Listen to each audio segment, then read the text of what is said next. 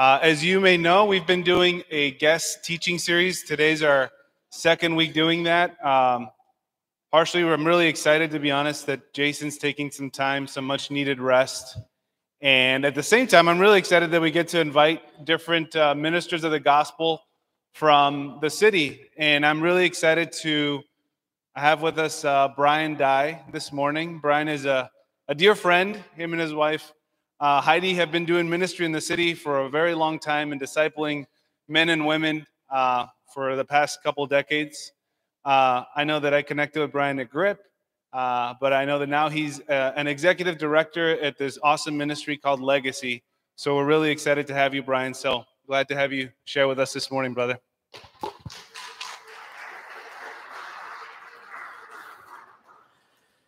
It is good to be here. I count Pastor Jason as a man that I have great respect for, a great leader in our city.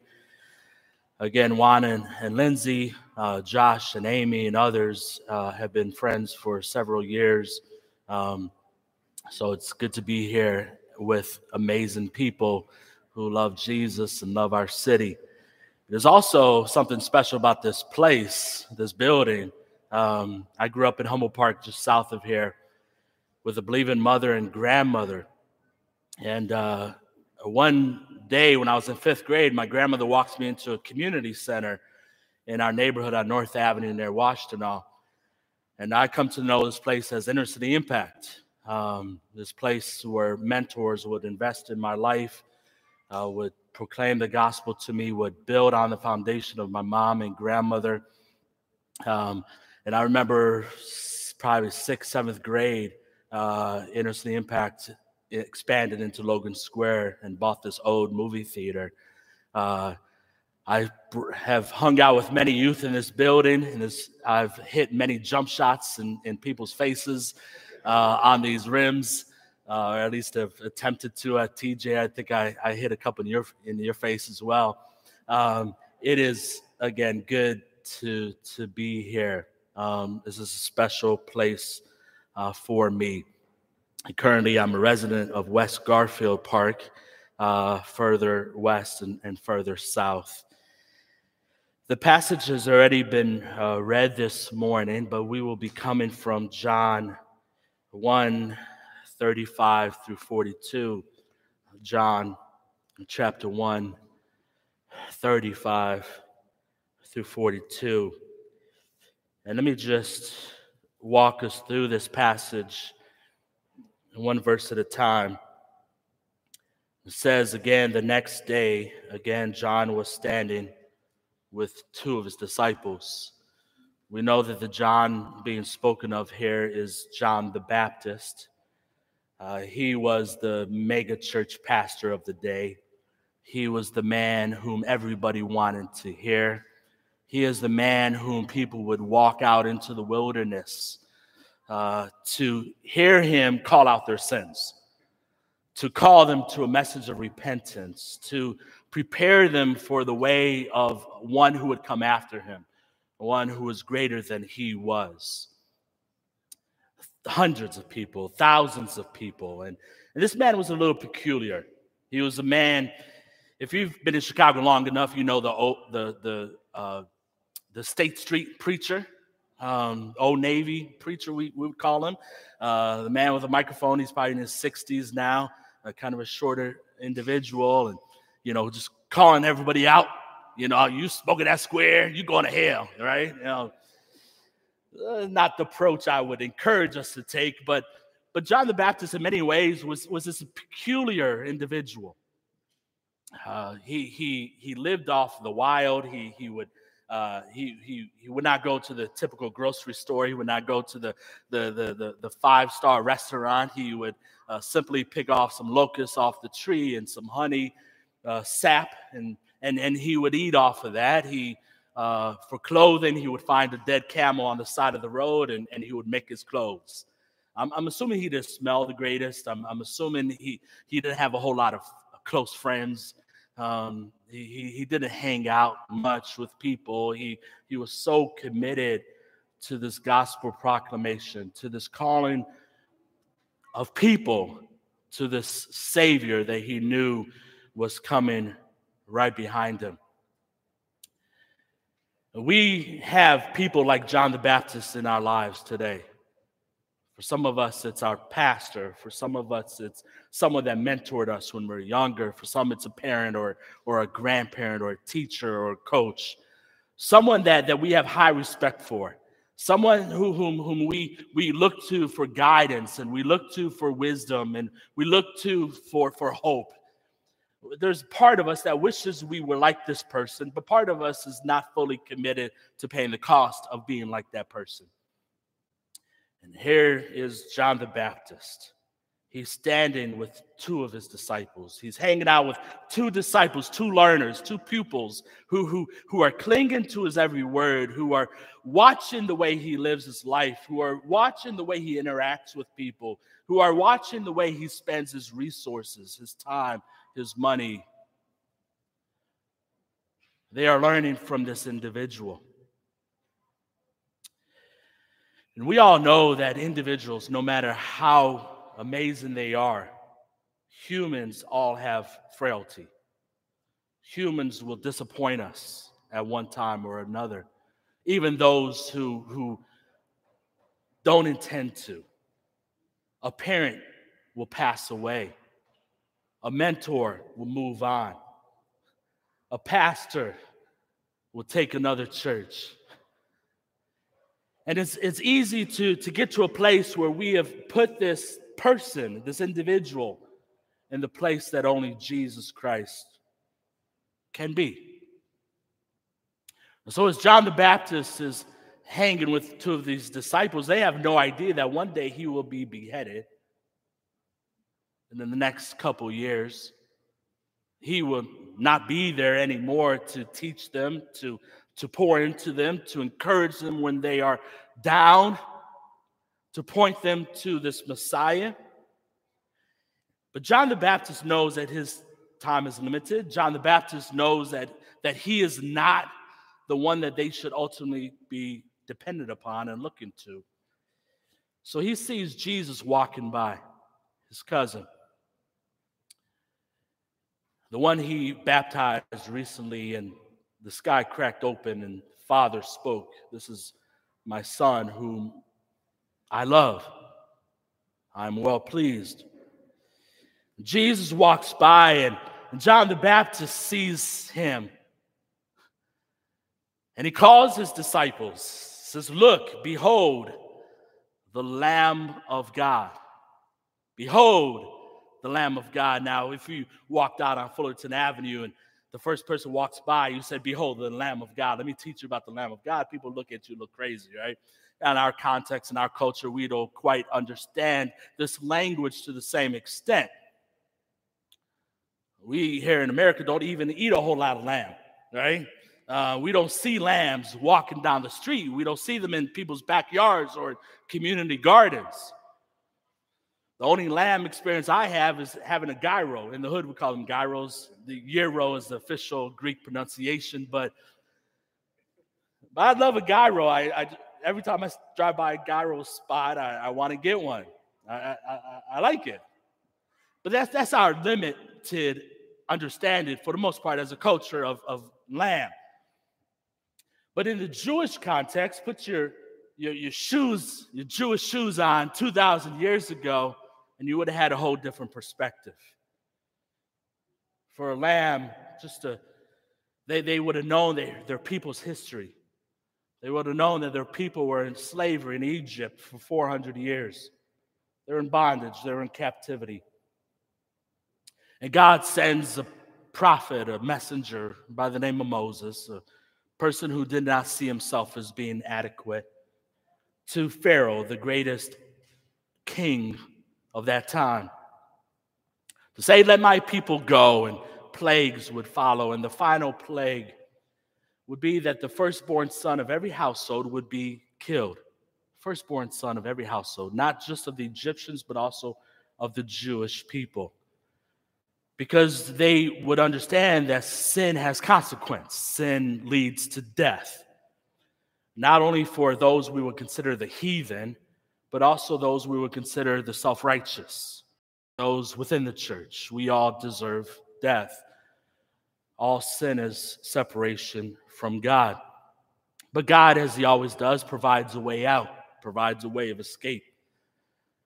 So he said, if you would take a lamb, an innocent lamb, a perfect lamb, a lamb that did nothing wrong, if you would take little Buffy, take your pet, and you would slit its throat, let his blood be poured out on behalf of your family, your household.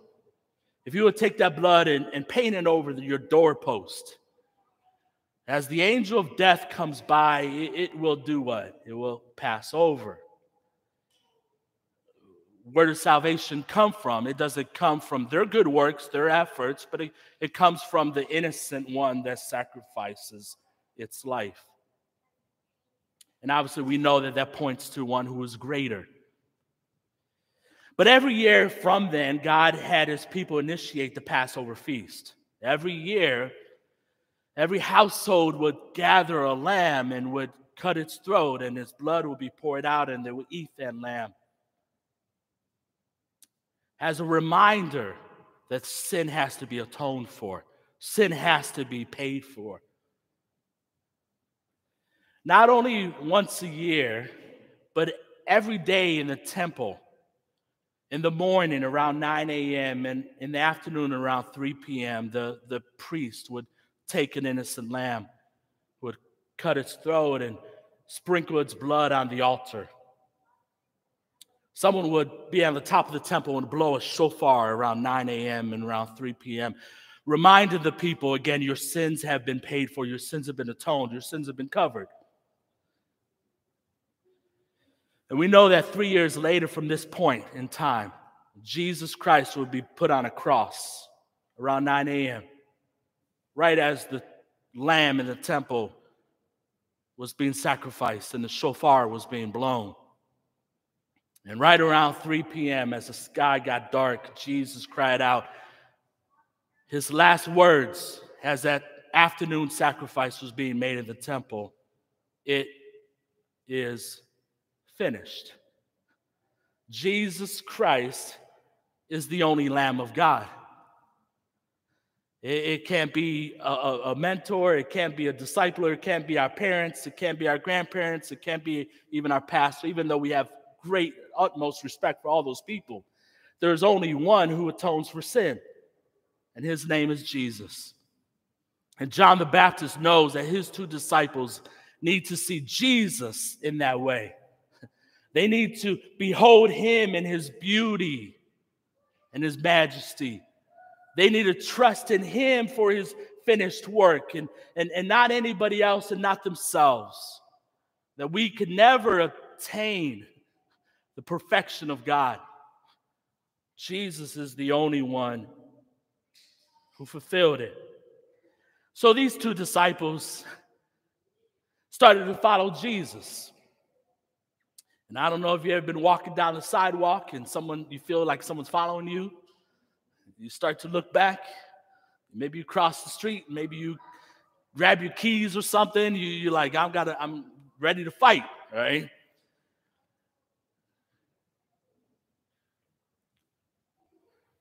He sees them following.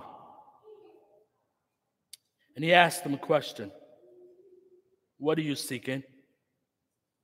What are you longing for? What are you looking for? What are you after?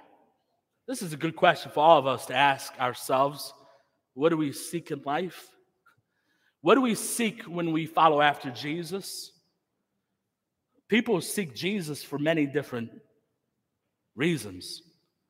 Some people believe that, man, if I follow Jesus, he will make my life troubleless. He will take away all my pain.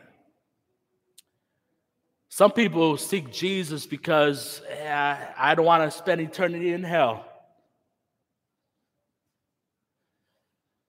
What are we seeking Jesus for? What are we longing for? What do we hope to find in him?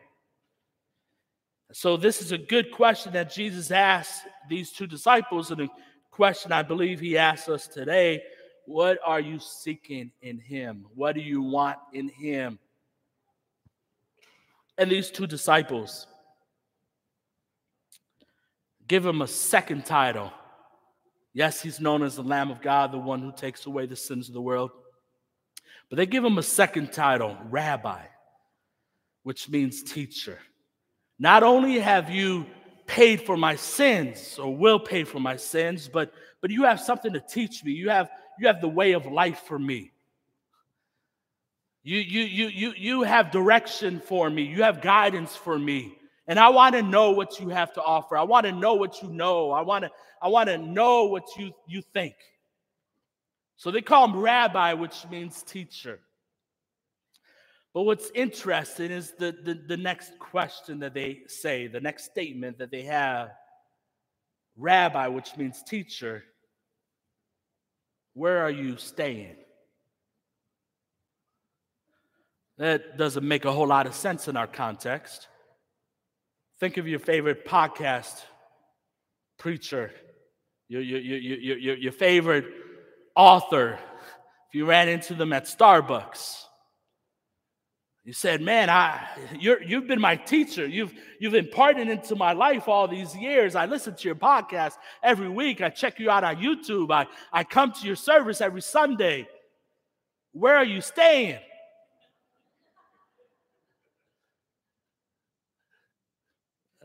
That conversation can get very quiet, very awkward, very quick.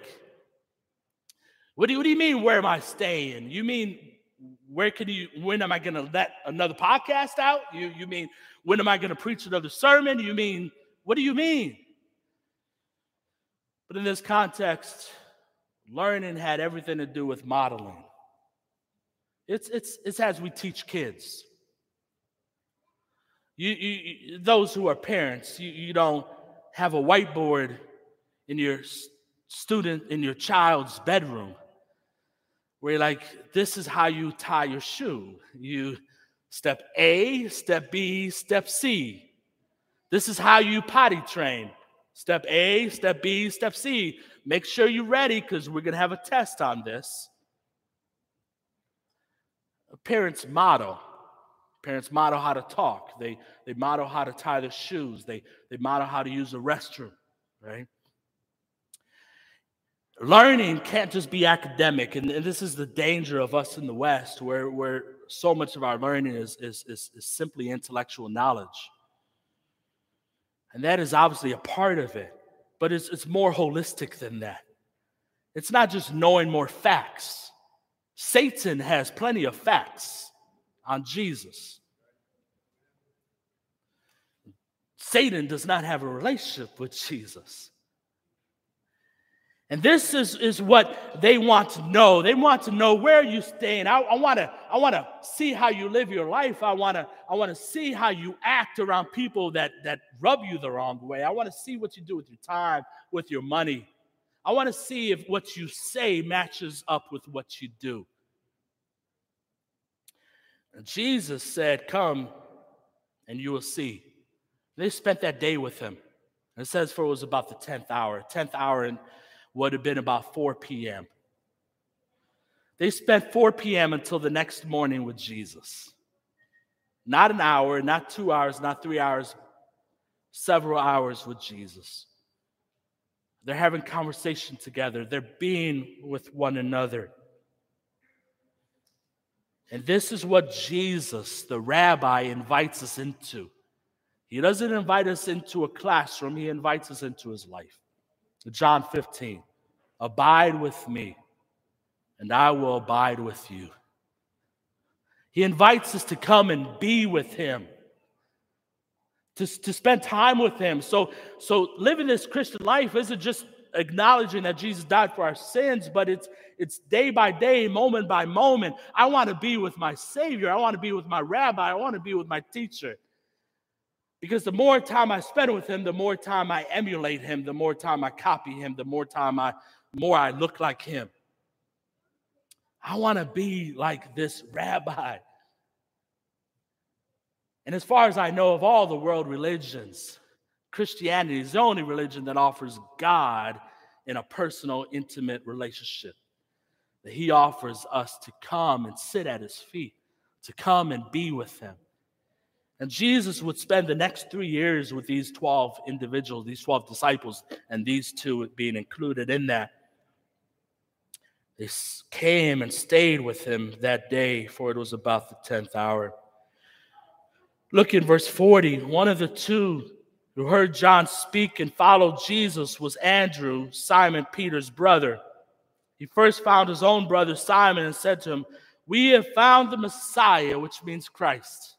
The first title for Jesus in this passage is the Lamb of God, the one who takes away our sins. The second is the Rabbi, the one who invites us to come and be with him. But now Andrew, one of these two disciples, in the morning, when his light back outside, he runs home to the person that he knows the best, to the person who is his closest friend. He has to tell somebody about this one. Because when we spend time with Jesus, he changes us. We get excited about him, and we want others to know about him. And so he goes and gets his older brother, Simon. And he gives Jesus a third title, Messiah, or Christ. Messiah being the Hebrew way of saying it, Christ being the Greek way of saying it, same thing.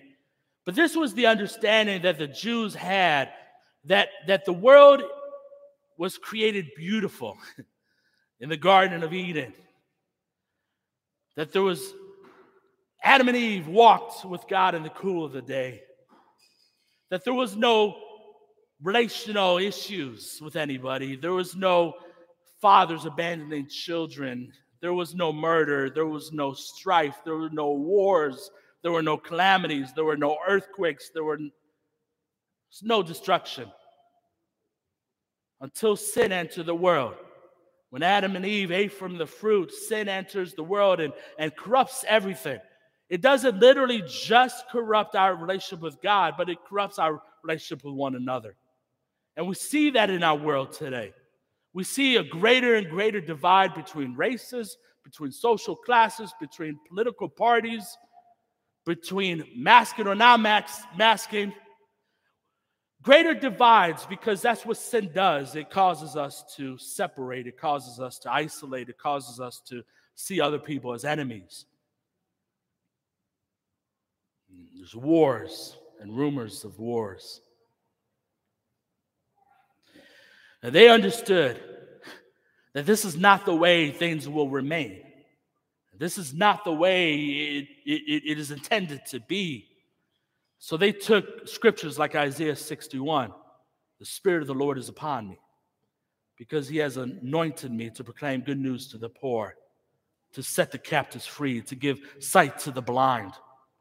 They understood that this anointed one is this Christ, this Messiah, that this Messiah would come one day and he would start to restore things back to the original form, back to the original way it was meant to be. That this Christ would give sight to those who don't have sight, and he would walk with the poor, and he would treat everyone with the same dignity. That he would reverse the curse. Whatever sin has affected, Jesus, the Christ, reverses. And so Andrew, in one night with Jesus, understood that Jesus was more than just a savior, more than just the lamb who would take away the sins, more than just the rabbi who would invite them to come and be with him, but he was also the one who was going to make marriages be restored. He was also the one who was going to restore the hearts of the fathers to the children. He was also the one who was going to end all wars. He was also the one who was going to end racial tension. This is the Messiah, the Christ, the one who is not okay with the world being broken as it is, but the one who brings healing. And so Andrew brings his brother Simon to Jesus. And I love this end right here. It says, Jesus looked at him and said, "You are Simon, the son of John. You shall be called Cephas," which means Peter.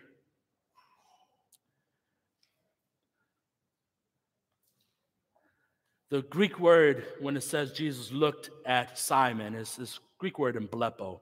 It's this idea of looking through somebody. When we look at somebody, we see them for who they are right now. This person is annoying. This person is a liar. They're always telling stories.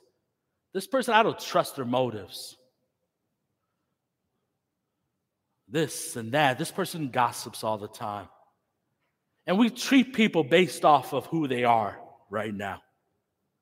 But this is not the way that Jesus looks at people. And we should all be thankful for that. Because Jesus did not look at me for who I was. He does not look at me for who I am today. He looks through me. He looks into my future. And he says, you are Simon, son of John. We know Simon. We know the strengths and the weaknesses of him. He was someone who was bold, passionate. He was a leader. But he was also a little impulsive. I mean, think about this, right? It's soldiers come to get Jesus, like a legion of soldiers, like hundreds of soldiers come to get Jesus. And Simon has this great idea. We're going to fight them off. And I'm going to pull out my little dagger, my little knife, my kitchen knife, right? And who does he even stab? He doesn't even stab a soldier. He stabs a servant. Like, Simon, like, what are you thinking? Like, you really thought that was going to save Jesus? Like, you pulling out a kitchen knife and stabbing a servant? Simon's the one who saw Jesus walking on the water. He says, I want to be with Jesus, which is a good thing. It was good that he wanted to protect Jesus. It's good that he wants to be with Jesus. But he doesn't think that I didn't take this class yet on how to walk on water, right? And so he starts to walk on water, and then he realizes, oh, yeah, Jesus didn't teach me this part yet. He starts to sink, and he cries out, save me. Simon Peter is the one who, when Jesus says, you're going to deny me 3 times, he says, never will I deny you. And the very next few hours, he's mumbling over his words. He can't even admit that he is the man that's being spoken of. This is Simon. And Jesus looks at him. He says, he doesn't sugarcoat things. He doesn't say, hey, some of our culture today is like we always just sing praises on people, right? This is not Jesus doing that. He's like, yo, you are Simon, son of John. You are messed up. Your little brothers always trick on their older brother, right? Your little brother told me all about you last night. I know how you be acting up. I know how you never listen to the teacher. You always got to be the center of attention. I know this about you. But this is not who you're going to be. You shall be called Cephas, which means Peter. Cephas, Peter, means rock. Stable. You're impulsive. You act a little bit like a sponge. But you will be a rock. And I will use you to redeem this world. I will use you to accomplish my mission as the Messiah, as the Christ, to restore all things. I will use you in your weakness. This is what the Messiah does. He takes us, broken people, frail people, people who don't always have the strongest faith, people who don't always know all the knowledge that we should know, people who forget often.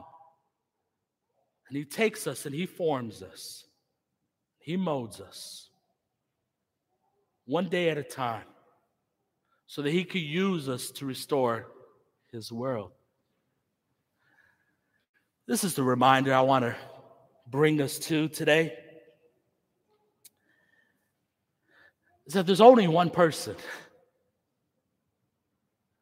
There's only one person who could take away our sins. There's only one person who could ultimately be our eternal teacher. There's only one person who can restore the brokenness of our world. And when we put that faith in somebody who's not named Jesus, we will be utterly disappointed. I love my wife, and I think she loves me. But she's imperfect. I let her down. She lets me down, even when we don't try. I've had many mentors and pastors over my life. Some of them have moved to other cities, and some have moved to other places. We have friends. We've all had friends, people that we counted as best friends at one time who we don't talk to as much anymore. And maybe it wasn't even any bad situation that arose. It's just life situations happen. And transition happens and people move on. God has given us people. He's given us parents. He's given us ministers. He's given us family. But at the end of the day, He's given us Himself. And are we beholding this Lamb of God who takes away the sins of the world? Are we walking with this rabbi? Are we intimate with Him? Are we just dependent upon a Sunday sermon? Are we just dependent upon a YouTube sermon? Are we just dependent upon somebody else instead of Jesus? And are we joining Him in the work of redemption, of restoration in the city that I have loved, the city that I've spent 45 years in, the city that I see the beauty and the brokenness, but yet the city that God wants to restore, and He restores it in us and through us. Father, we just pray. God, we thank You for people that You have used to impart in us, people that You've used to encourage us, people that You've used to build us up, people that we have utmost respect for. God, people like John the Baptist, who are the type of people that we hope to be one day. We hope to be as committed to them as they are. We hope to be as righteous as they are, have as much faith as they do. But Lord God, through it all, You're calling us to have hearts for You, for Your Son, Jesus Christ. Father, You said that this is Your Son whom You are pleased. Father, we pray that our hearts would know this Jesus in this way. Lord God, that He would be our Lamb of God, that He would be the only one that we trust in for salvation.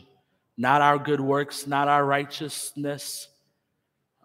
Our righteousness is filthy rags. Our righteousness will fail. Our righteousness will never meet the mark. But Lord God, Jesus did. And this Lamb of God invites us to come and be with Him, into relationship with Him.